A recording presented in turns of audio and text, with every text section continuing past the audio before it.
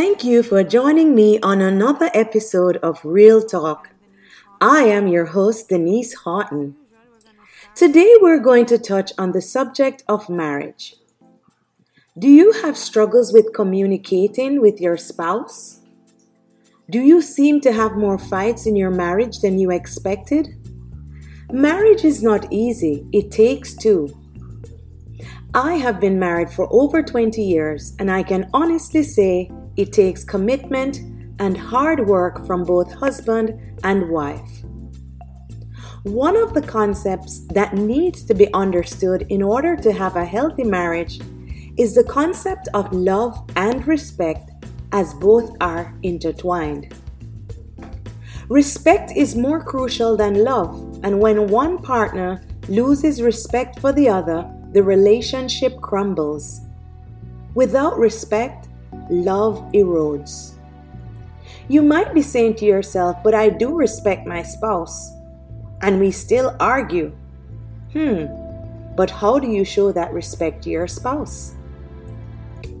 Here's a simple example that you might roll your eyes at and say, really, Denise?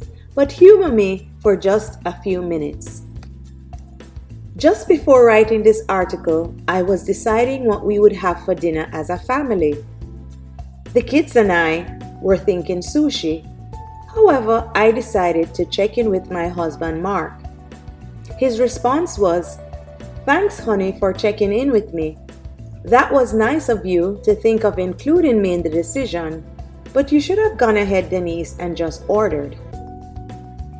When he came home that evening, he greeted me with the most beautiful orchid. And for those of you who know me, know how much I am passionate about orchids. I definitely had decided about the sushi and could have gone ahead and ordered without him, but I have learned to make him feel valued and to include him in decisions. This was a win-win situation. He felt respected and I received love. Men receive love in the form of respect from a woman. Women receive love in the form of affection from her man. A man likes to feel that his opinion is valued. Even if your husband agrees with your thoughts, just the fact that you ask him his opinion makes him feel respected. As wives, we need to compliment our men on even the simplest of things they do, as this goes a long way. For example, the simple chores he does in the house may not seem like much to you, but it does to him, and recognizing that brings great value to him.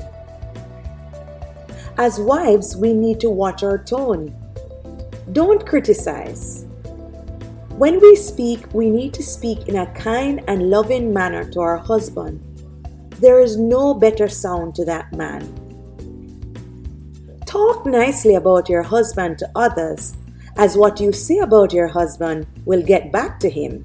And when he hears how you admire and value him, it will be pleasing to him and a great boost for his confidence coming from his wife. Believe in your husband. A man with a woman behind him can do just about anything. He feels like a superhero. A woman, on the other hand, needs her husband's listening ear. We like attention. Husbands, ask your wives, "How is your day going, honey?" Ask her opinion on things. Allow her to talk without giving advice. Most times, we know what we're about.